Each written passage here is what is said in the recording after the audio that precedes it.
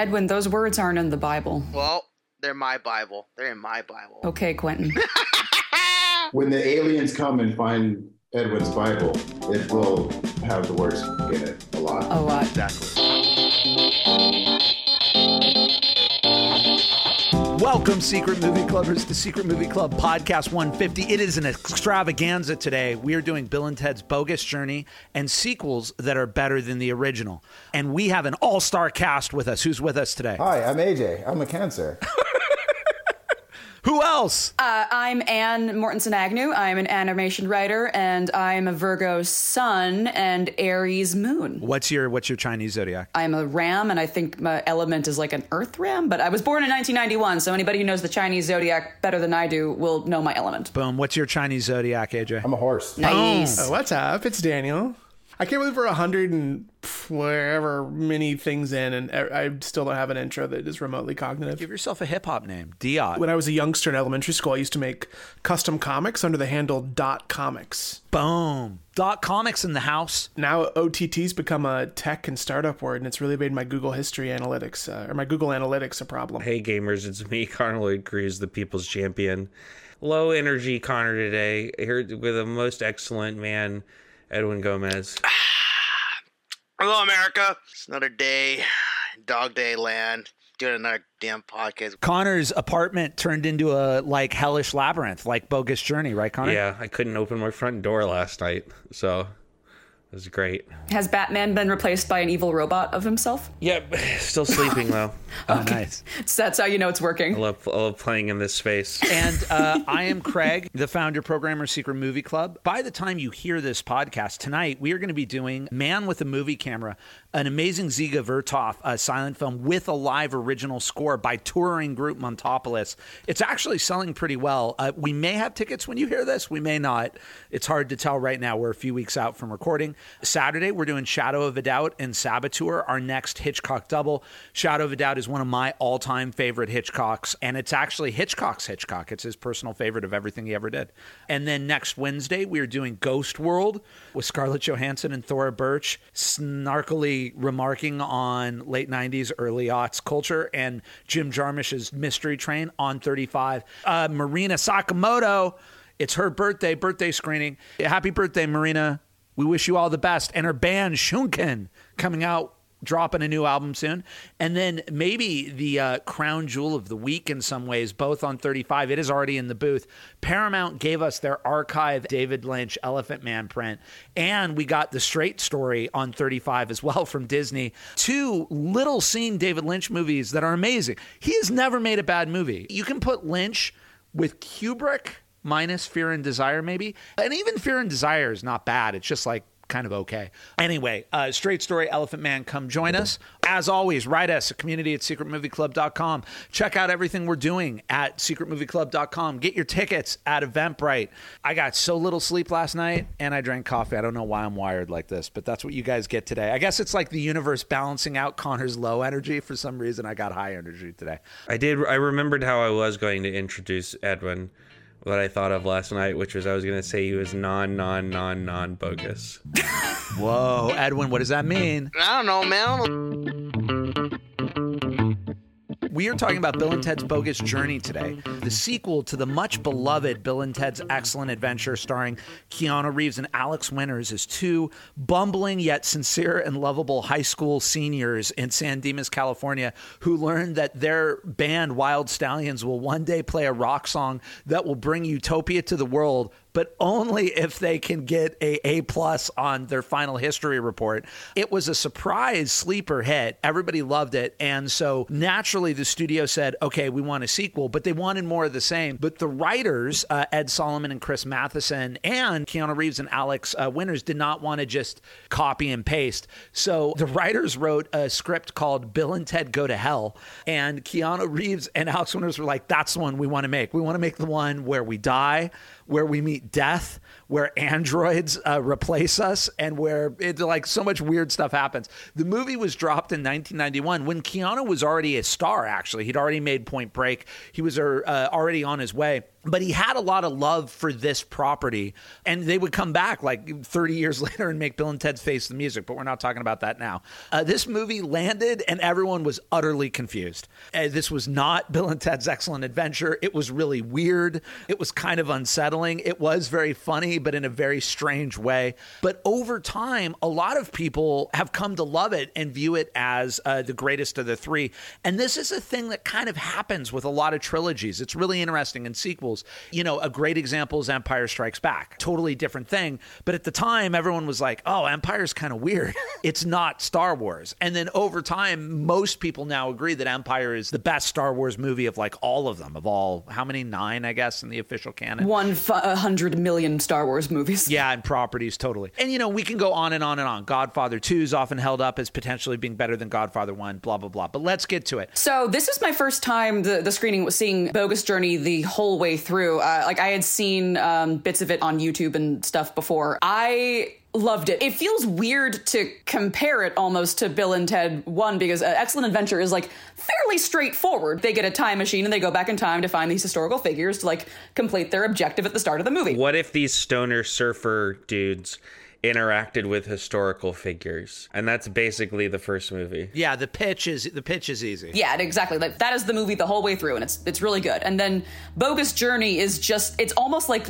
an improv game. Like they just yes and through the whole movie, and it is so weird and so funny. And could you explain that just for our audience who aren't steeped in improv? Because that's such an important concept. What is yes and? So yes and is in improv is that whatever somebody says or does, you do not go back and contradict it. You just kind of build off of what people do.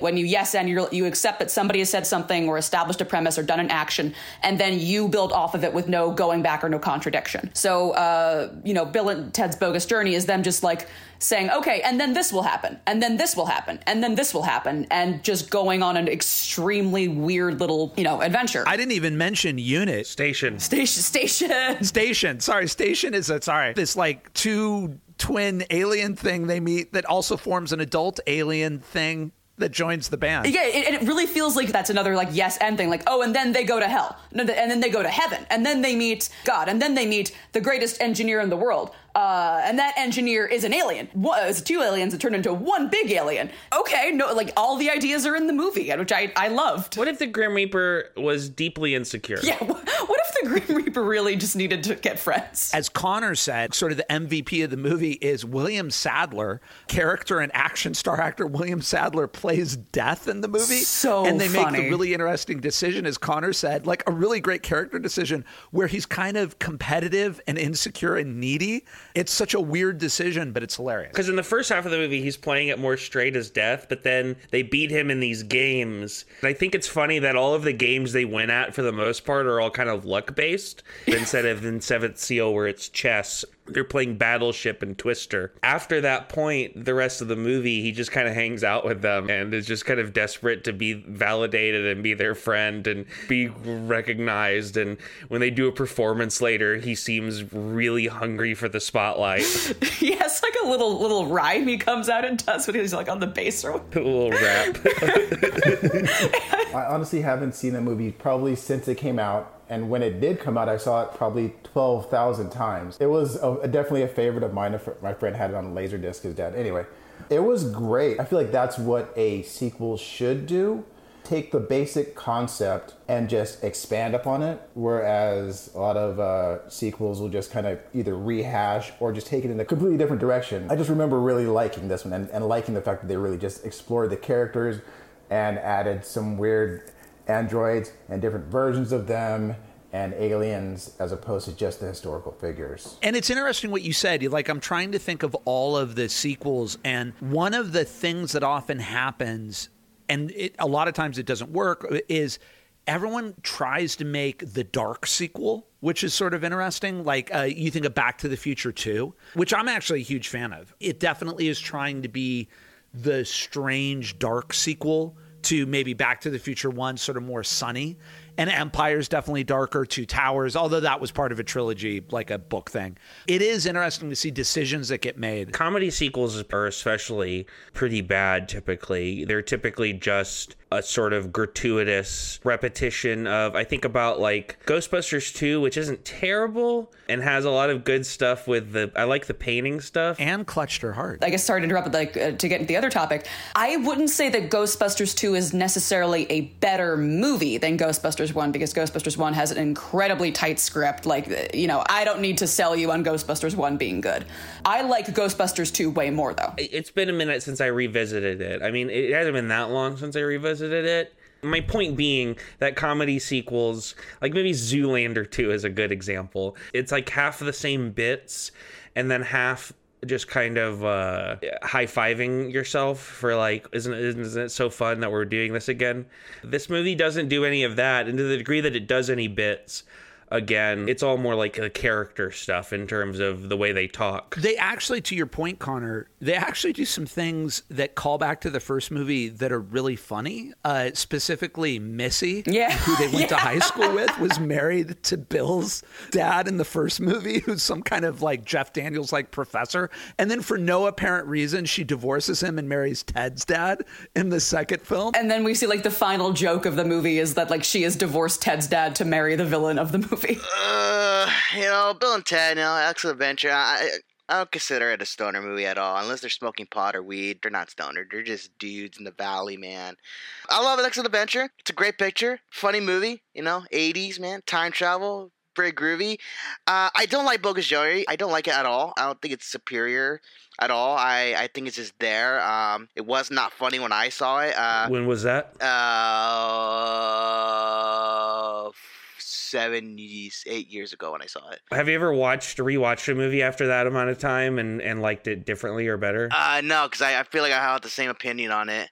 I don't think I would like it at all. I think you should, because I actually first watched Bill and Ted 1 when I was about 17, and it was a movie that as I was watching, I was like, I get it. I laughed twice the first time I watched Bill and Ted 1. Yeah, here's the thing, though. For Bogus Journey, the only thing that made me laugh was the trailer for the movie. It was so better, and I liked it a lot more instead of the actual movie. But other than that, I even watched the third one. I thought the third one was like, okay. It's not great, but it was okay. I love the two daughters, though. The two daughters were, like, awesome. I wish it would have been that movie. But, you know, we never got that. But it's okay. But, you know, it's a pretty good picture. Again, not a stoner movie because they're not smoking weed. They're just dudes in the valley, man. Having not being terribly well-versed in the realm of stoner movies, I feel like characters smoking, you know, weed on screen doesn't feel like a prerequisite for it being labeled that, you know? I have to agree. I mean, like, I'm not big into stoner movies. I do have some extensive knowledge in being a stoner. Not that I am anymore, but I was in a past life.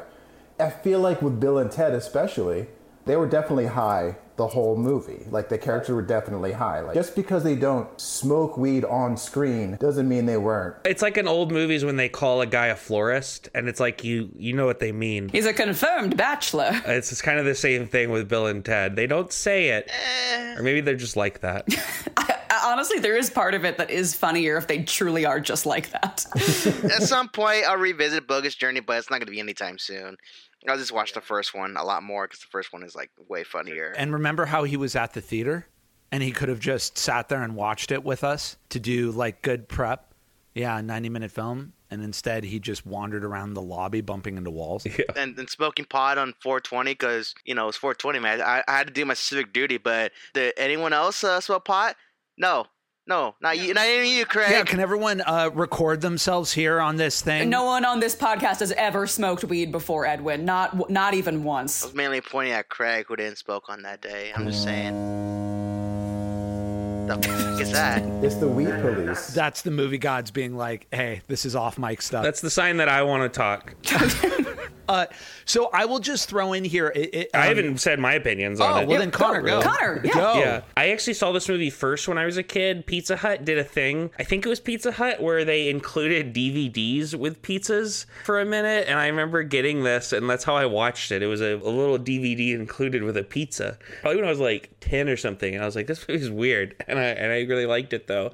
The best part of the movie is the middle kind of part in hell. The depiction of hell is so weird, and Alex Winters, if people haven't seen Freaked, they should definitely check that out, and you can see Alex Winters' influence in this. He even plays the grandma in one of his own hells under a bunch of makeup. I remember you saying, Connor, that Alex Winters really was getting more interested in like behind the camera and behind the scenes stuff. And so like he really wanted to play like the grandma under like a million tons of makeup and do a whole bunch of other stuff too. Yeah, and he specifically liked that kind of stuff, which I get if you watch Freaked as just full of people under prosthetics doing really goofy kind of broad stuff. The first one's good and fun, and there's like certain jokes in the first one that are really, really funny, but it's definitely kind of a flat looking film. This movie is like a much more, I think, cinematic movie, certainly of the three. The one negative is that with that yes and thing you were talking about, Anne, I think the third act starts to slow down a little bit, kind of gets a little rickety towards the end,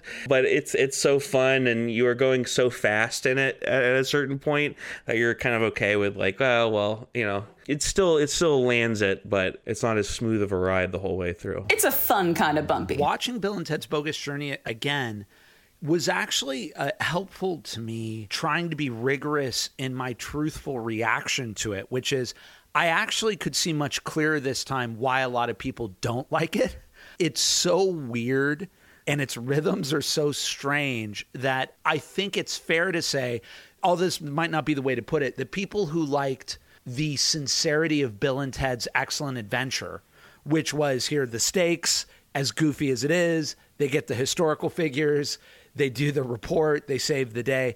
You know, when you're looking for a very easy, straightforward, fun ride, and instead you get Bill and Ted's Bogus Journey, which is totally weird, and you're not someone who likes weird or irony or very like, I don't even know what the word would be. And I thought, you know, the nearest analog I can think of is I prefer Gremlins 2 to Gremlins. Having not seen Gremlins 1, I did get a lot of Gremlins 2 vibes from Bogus Journey. Gremlins 2 is just nuts. It's really ironic and really funny, and it's played as an out-and-out comedy. And there are like hilarious bits in it that you could see an audience who was like, I was coming for another Gremlins, where the gremlins like really are dangerous and threaten the town.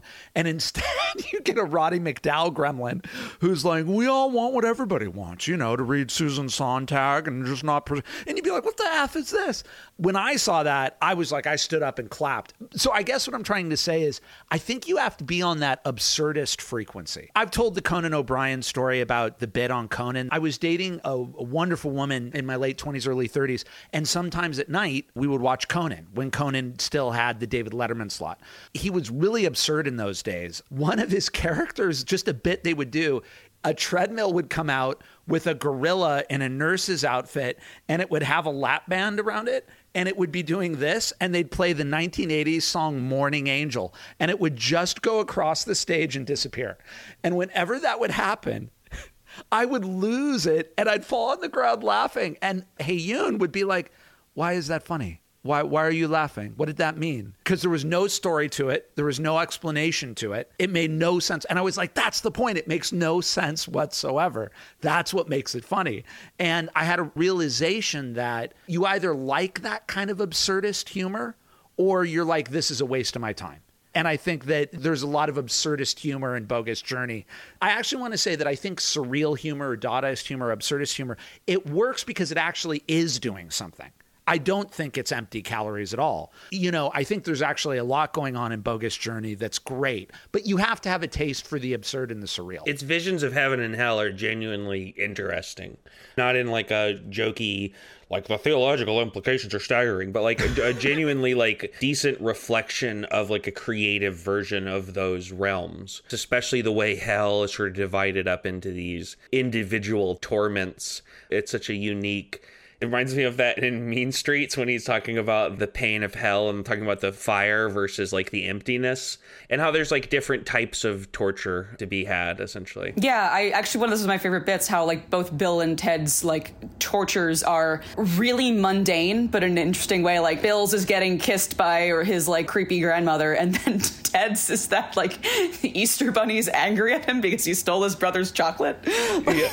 Which seems just like it's a manifestation of guilt. Yeah. And that's great that that's the worst thing that Ted did in his life. Yeah, it's his like greatest, like it reminded me of if anybody has like seen or listened to the cast album of the Book of Mormon musical. In Act 1 they set up that like, oh yeah, all Mormons have the spooky Mormon hell dream where we're imagined being tormented forever because of all of our sins or whatever. And then in Act 2 the second song is Spooky Mormon Hell Dream, which is like genuinely the hardest I've laughed at anything in my life, and it's all kicked off by like one of the guys singing how like when he was 5 he like stole a donut from the kitchen but blamed it on his brother, and that was the first time I dreamed of hell and now I'm back. It's like so illustrative of like how innocent those characters are, that like these are the worst torments that they can think of. These are their greatest sins. Totally. There are these fun plant and payoffs in the movie that are actually like George Carlin's in the beginning of the movie, and in this hilarious utopia future that Joss Ackland, who would play the bad guy in like Lethal Weapon 2 or The Apple, if anyone remembers, although in The Apple he plays God, but in Lethal Weapon 2 he's like diplomatic immunity. He was always the European who would play the European bad guy. And then in this movie he's some bad guy from the future, and we see George Carlin, and then he's not in the movie, and then we meet Pam Grier, who's heading up Battle of the Bands. And then at the very end of the movie, right when you're like, whatever happened to George Carlin? Pam Grier turns out to be George Carlin in disguise. In a good visual gag where he pulls off her face and then it turns back to him and he's bigger. Like the stuff he's wearing doesn't really make sense. And he's like, I've been here all along. And you're like, who else would have let you into the Battle of the Bands? Even that is satisfying. And you're like, word, Rufus. Yeah, it's true. I'm a huge Bill and Ted fan. My friend group growing up were massive. I don't know, is there a word for Bill and Ted fandom? We were big Wild Stallions fans, we'll put it that way. And to the point, like, you know, when you're a teenager and you get into something pop culture wise and it becomes at least in my friend group, it would become our personality. We were air guitaring and we were very into like 80s rock, and it was a goofy good time. And so I have such the loveliest memories associated with these things. And during the pandemic, I revisited them all in preparation for the third movie. And I adore them all because they're all completely different weird things. I have such an emotional attachment to Excellent Adventure that I don't know if I'd say Bogus Journey is better, but I think it's as good because it is its own beast and exists as this completely separate, bizarre thing that makes complete sense. If you said it's your favorite, I would be like, you're correct, because it is so different than Excellent Adventure that I think that makes sense. Like if it fits your style better, but also doesn't feel like it compromises in that. I think that's like a wild success that they pulled off in this, because when you pitch this, it's crazy. But do you feel that Bill and Ted's Excellent Adventure would be the more classically good of the films? I guess if I had to put that onto it, I would probably say that. I think Bogus Journeys swings a little bit more niche, but it's better for it, I guess. They're both wrapped in fantasy, but you pitch a time travel fantasy and then one where they go to hell, like it just feels like a pretty crazy jump, but it's the type of jump that I like. It keeps it fresh where, you know, you get a lot of, especially in comedy realm, sequels that feel like they're just rehashes, and this one instead brings in the Grim Reaper for them to play games against. And I don't think there's a funnier line delivery than, I think they're playing chess and they're like, best 3 out of 5, and he's like, damn straight. And what do you think about Face the Music? I also really liked Face the Music. I was in like, you know, a weird space during that era of the pandemic, but it's one of those things that surface level shouldn't exist, and I wasn't like especially excited. But then I did a watch party over the internet with the friends that this was our friend group for. It's kind of the same thing, that it feels a little more traditional, but also is doing enough interesting stuff and has enough bits and is short enough where it kind of sings, it sings correctly. And it has the impossible. I think Bogus Journey does this too. There's like this impossible ass to, you know, Bill and Ted are, Wild Stallions are like in the future the thing. And so you have to like have a moment that lets them be the thing. And it's such a weird thing to have to put onto film. The only thing I think's ever really pulled that off is Tenacious D, because the bit is that they can't remember. And then in the movie when you see that the moment that it happens, it's like not, it's a great song, but it's like not a great song. But I mean, them playing God Gave Rock and Roll to you, what's better than that? So I haven't seen Face the Music, and I want to, but it does that weird Evil Dead like Army of Darkness thing where it slightly revises the movie that came before it, because ostensibly we saw the song at the end of Bogus Journey. I mean, that's what you're led to believe, was that there it is. There's the song that brings utopia to the world. How do they explain in Face the Music that wasn't the song? Did they just say, hey, that wasn't the song? No, from what I remember, I'll be honest, I didn't revisit it, but it's essentially that they did the song and they changed things, and now they're just sort of old and out of touch and are kind of forgotten to a degree. And so they get visited by the future again, and it's sort of this, now they need to do a new song that can save life as the world knows it, I guess. And so they sort of go back to the Excellent Journey idea of with their daughters, and they go get people with the phone booth again. And so it sort of combines elements of the movies, but it's super earnest, which I like. I like when a comedy's earnest and doesn't wink at you. Like, it just accepts that it is what it is. I think it kind of works. If I had to rank them, I guess I would put it as the third, but there's enough greatness in it that I think it hits right. It's just a very joyful experience. It's good that we have Edwin, because a lot of people don't like Bogus Journey.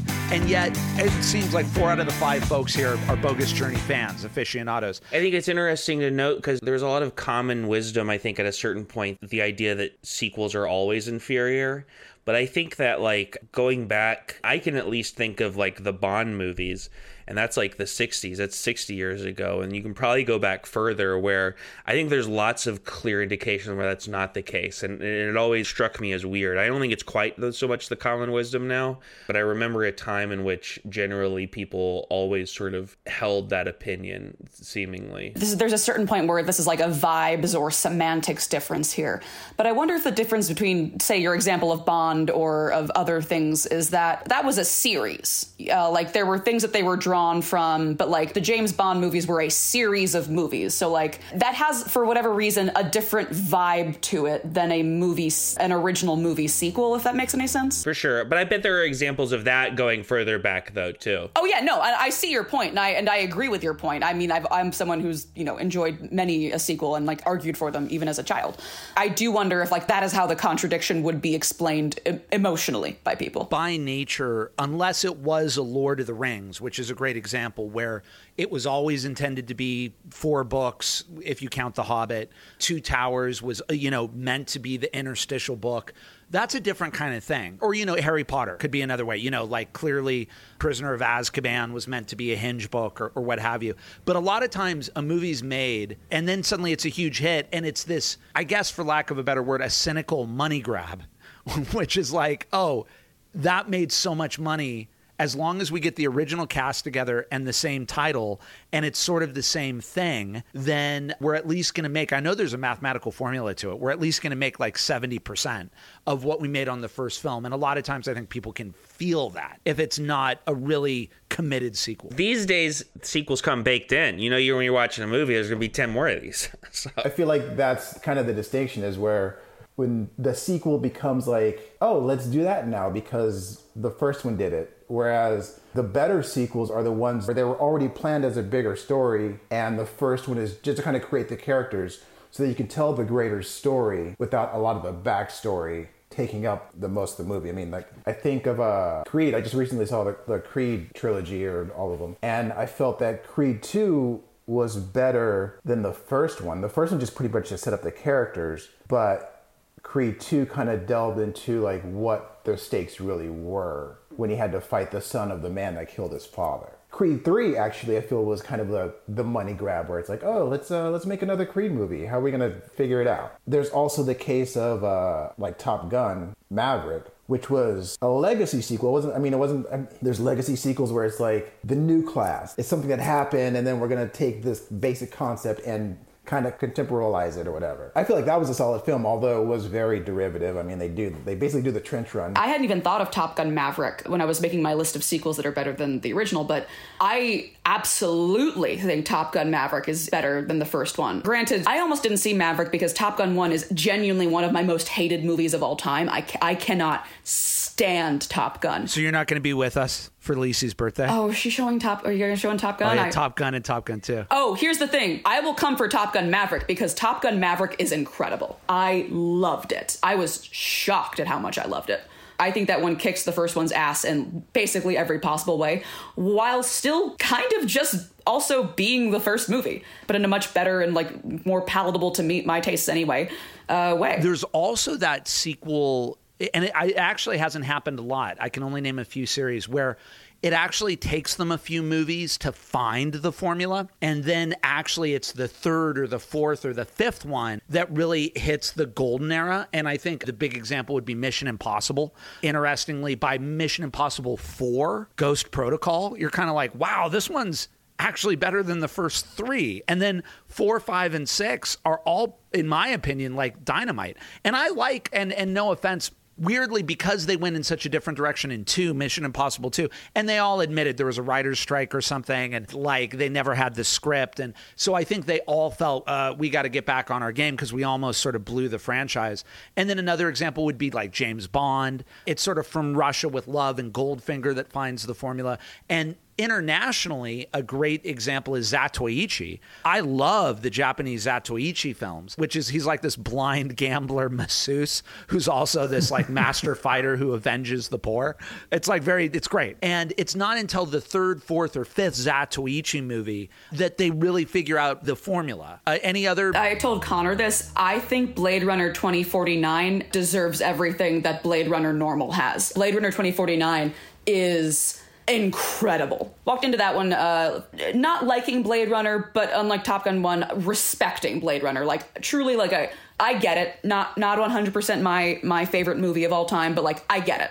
And then Blade Runner 2049 I found to be like art. I think it is beautiful. It explores the world and the questions of the Blade Runner world much more interestingly for me than the first one did. And part of that is because it's building off of a base. Like it is taking the questions in the world that Blade Runner set up and like being able to expand upon them and then like explore that world and how it would have developed over those years and so on and so forth. But I thought, yeah, everything in Blade Runner 2049 just kicks Blade Runner's ass. I still prefer the first one, and I like 2049. I want to go on the record that I'm somebody who really likes 2049. I think the story, there's really not a story in the first Blade Runner, in my opinion. You're just getting lost in a great premise and a dream, which I'm totally happy to get lost in. But there's really storytelling in 2049, and that sequence where his operating system, for lack of a better word, brings home that woman and they have that weird threesome. My jaw dropped in the theater watching that one. One of the great sequences of the last few years, in my opinion. The one thing that I will give OG Blade Runner over 2049 is Roy Batty. Like, incredible character, incredible performer, incredible antagonist. 2049 doesn't have that. 2049 also isn't trying to have that, so I give it kind of a pass on that one, but like, there's no, Roy Batty just kind of brings my enjoyment of Blade Runner normal up so many notches, and that's like the one thing I wish 2049 had. That's a great call. Is also the original Blade Runner just has some gonzo performances from like Daryl Hannah and Rutger Hauer and Edward James Olmos. Like Rutger Hauer wrote Roy Batty's dying monologue, which is like, for me, the scene of the movie. It's actually some of the only memorable actual dialogue in the movie. I have seen the fires off the moons of Jupiter. Everything will be lost to time like tears and rain is like, whoa. Yeah, literally, like unironically, like art. I've been fighting for this movie for a long time, and you won't show it, Craig. And that's, to me, is Die Hard with a Vengeance. You, Craig.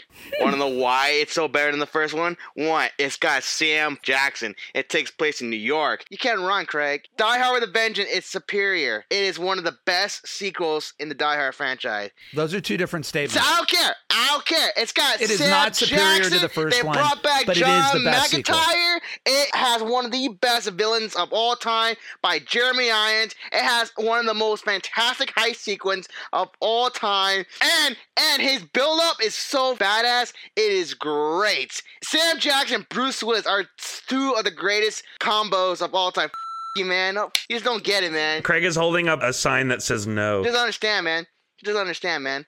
Somewhat inspired by Edwin's tirade here, and then also bringing it back to something we talked about earlier with, like, why are or were sequels generally maligned, and, like, the idea that, like, you know, a lot of sequels are just kind of doing the first one over again, and that's how we kind of got to that the common wisdom of, like, sequels aren't very good.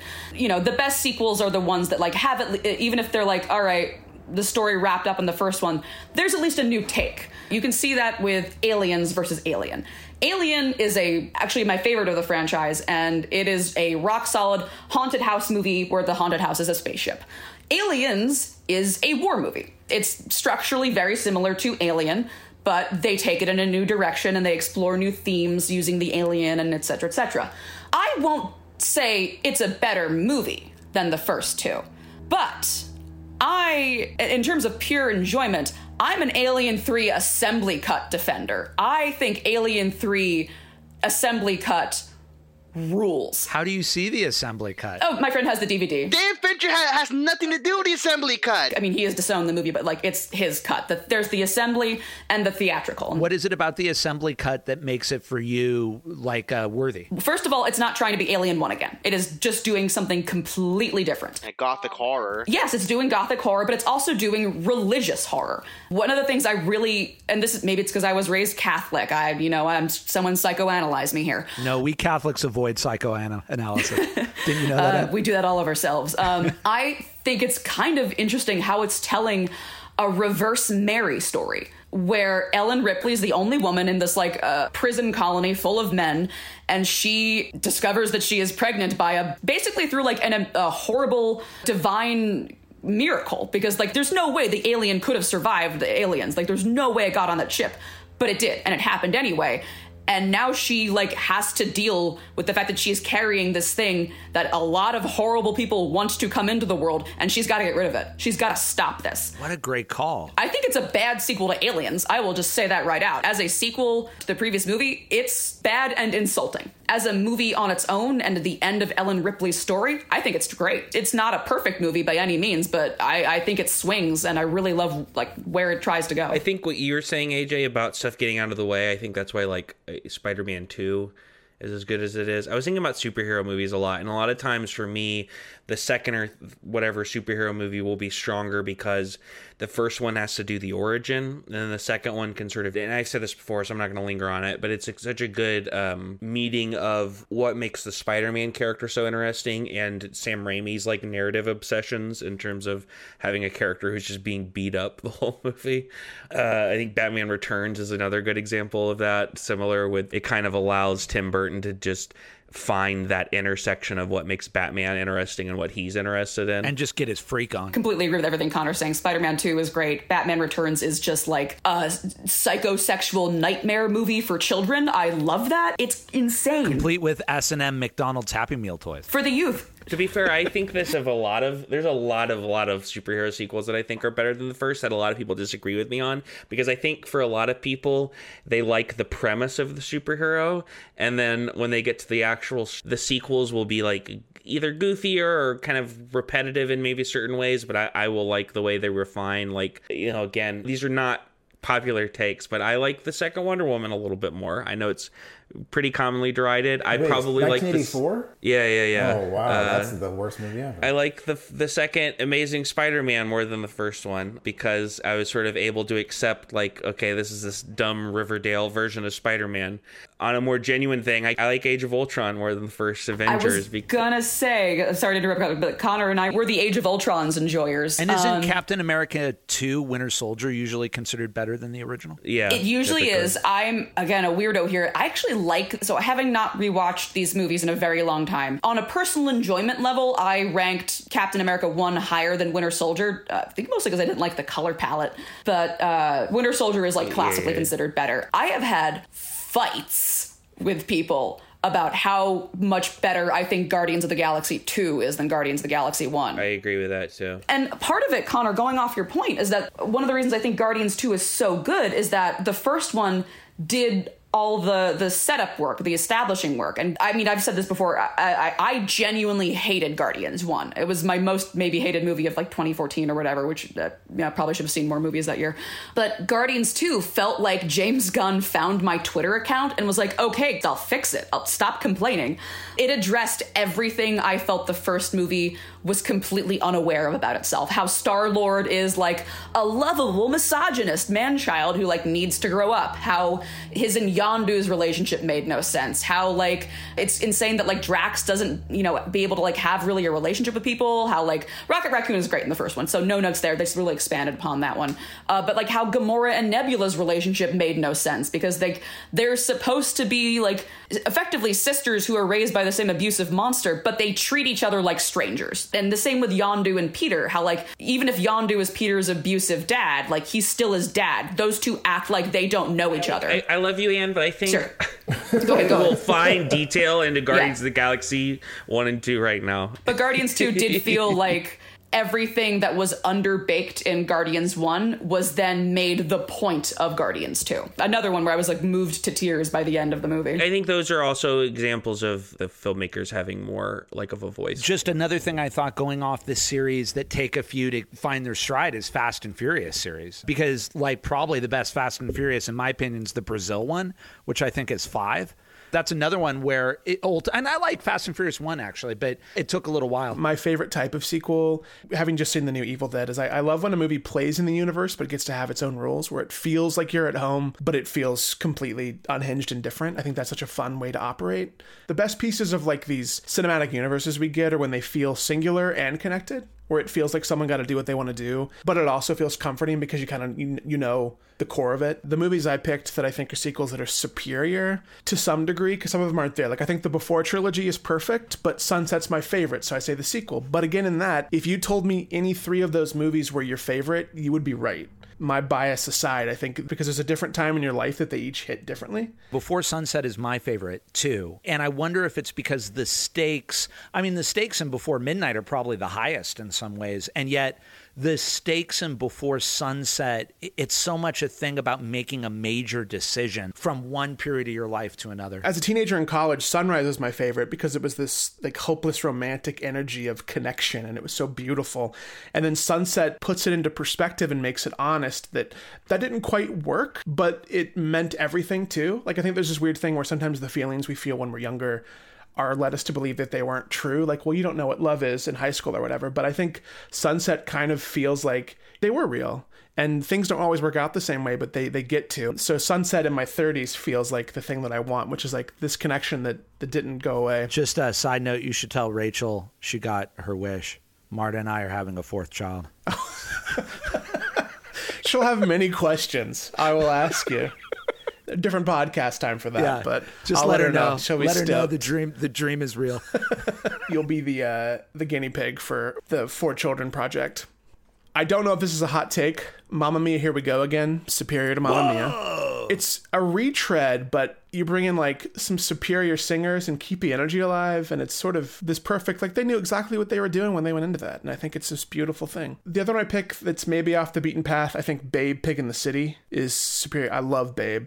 Pig in the City, though, George Miller's got something on sequels. He seems to know what he's doing. I don't know if we talked about Fury Road, but the man builds and then he's like, what if type of thing. One other side thing, Craig, I'd just be curious. I also think Human Condition 3 is the best chunk of Human Condition. I don't know if people rank Human Conditions outside of themselves, not as a full set, but I think about that sometimes as a true offshoot. The Human Condition, the like 600-minute epic, I think it's like 6 film thing, but typically if it screens all at once and you suffer through a day with it. It's a great day. But Russian filmmaker, right? Yeah. And the one I won't speak to because it's too obvious, Paddington 2, but I'm not going to waste any more time on that. It's fact. It's great. I mean, we got to throw them all in so people can see them. It's a masterpiece. I had a friend who last year when we hung out, he hadn't seen Paddington 2 before, and I suggested we watch it, feeling somewhat risky because whenever I suggest movies, it doesn't tend to go well for whatever group I'm with.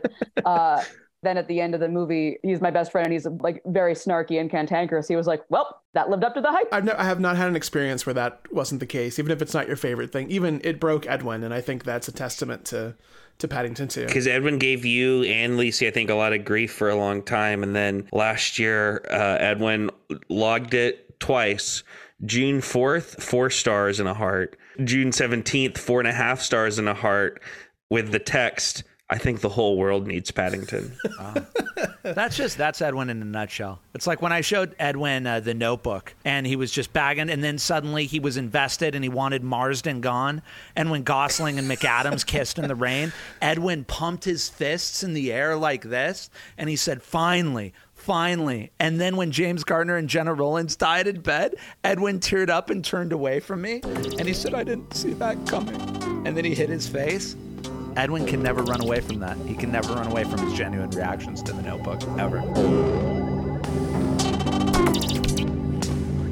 Pop culture and final thoughts. Guys, talk about anything you want that has nothing to do with what we just talked about. AMC's Interview with the Vampire is the best television show of the last year. Please watch it. It's incredible. I saw Beau's Afraid. That was a weird, very weird movie.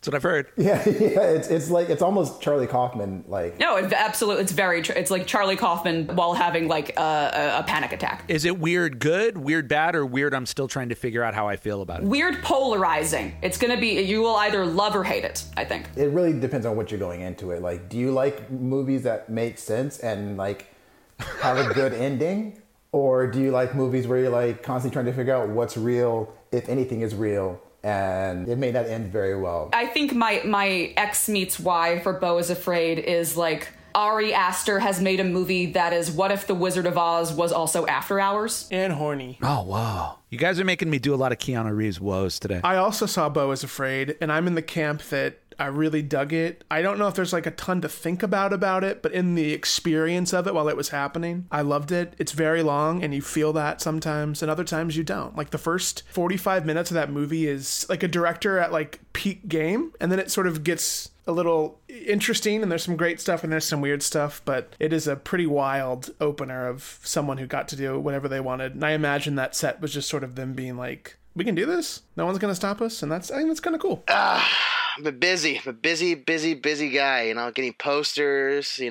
I've been buying a lot of posters lately. It's been insane, and I'm not stopping. Almost bought $100 French Grande poster of Lucio Fucci's The Beyond because I thought the Alamo Drafthouse was going to show up, but nope, it's somewhere in Nebraska, so I saved me some money on that one. I displayed some of my posters at the Alamo Drafthouse in downtown. I got Prophecy up, Collision Course up, Manhunter, and also Tightrope, Deer Hunter, and The Hidden. And probably tomorrow, I'm going to go by and drop off more, which is my little Mother Days kind of like theme, Albert Brooks' Mother, Mommy Dearest, what I just got the other day, Serial Mom. And also, I bought this cool Richard Gere poster. It's an Advance One sheet, and it says Richard Gere and his weird 80s look, fade with a gun. It says No Mercy, which is like, okay, that's pretty cool. It's busy. If we ever need to just have like content because we're all off, I'm just going to do a side podcast called The List. And I'm just going to hit on a mic and be like, Edwin, name all the movies you saw this week and everything you bought. We'll have 40 minutes of content. Also, one last thing. I am going to get that Elephant Man poster because Alex told me it's in the booth, and I just gave me a sign saying, you know what? I have to do it. I have to grab it before someone takes it. So I'm going to get that damn poster that's going up in the poster case. So Who asked? No one's stopping me, motherfucker!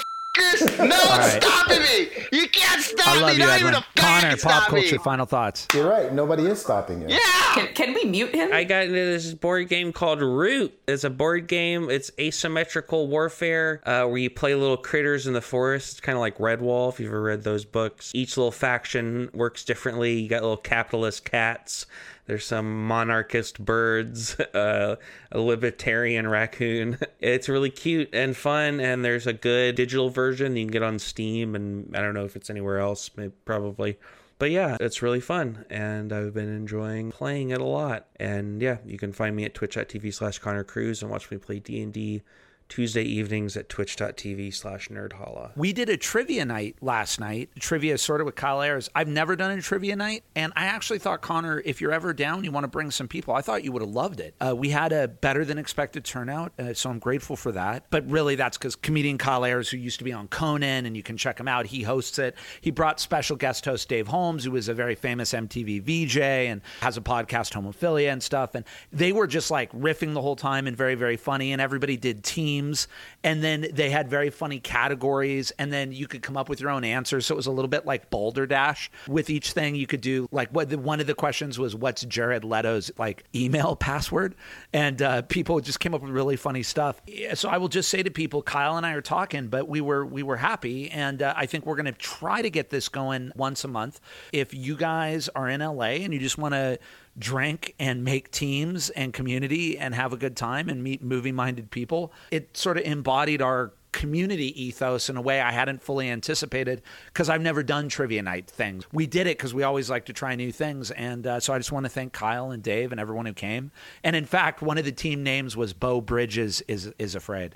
And I was like, man, these guys are clever. Then we had Citizen Brain and the Citizens Kane. And I was like, whoa, this is definitely a trivia night crowd. They're really good. And then, like, I just didn't have their sense of humor. And one of the questions was, what movies aren't really about Jesus, but you could make an argument that they are?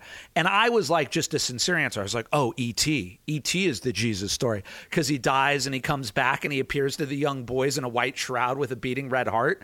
But then somebody was like, the Jaws series, because he keeps coming back again and again and again. And I was like, word, that's funny. Anyway, that's my pop culture, is just being in on a trivia night. That was a whole new subculture I had never been in on. And I want to thank returning special guests: and Mortensen-Agnew, writer, anime extraordinaire; AJ Grier, who is doing our Instagram marketing and giving us ideas and moral support and just anchoring the team. AJ, it's wonderful to have you back, and our whole team as a whole. Podcast 151 will be our Palm Springs recap. So when we come back, we'll be talking Palm Springs, where we, God willing, I will say, we're recording this before, and as we were recording it, I got confirmation in photos.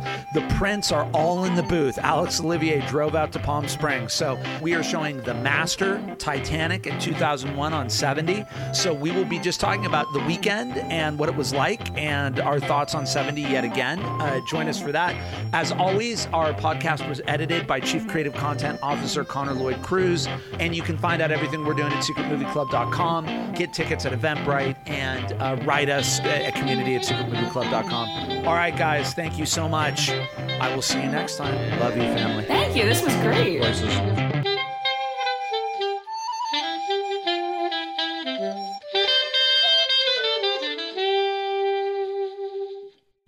Connor. Peaches. Oh my God, Craig, shut the f*** up. I love you.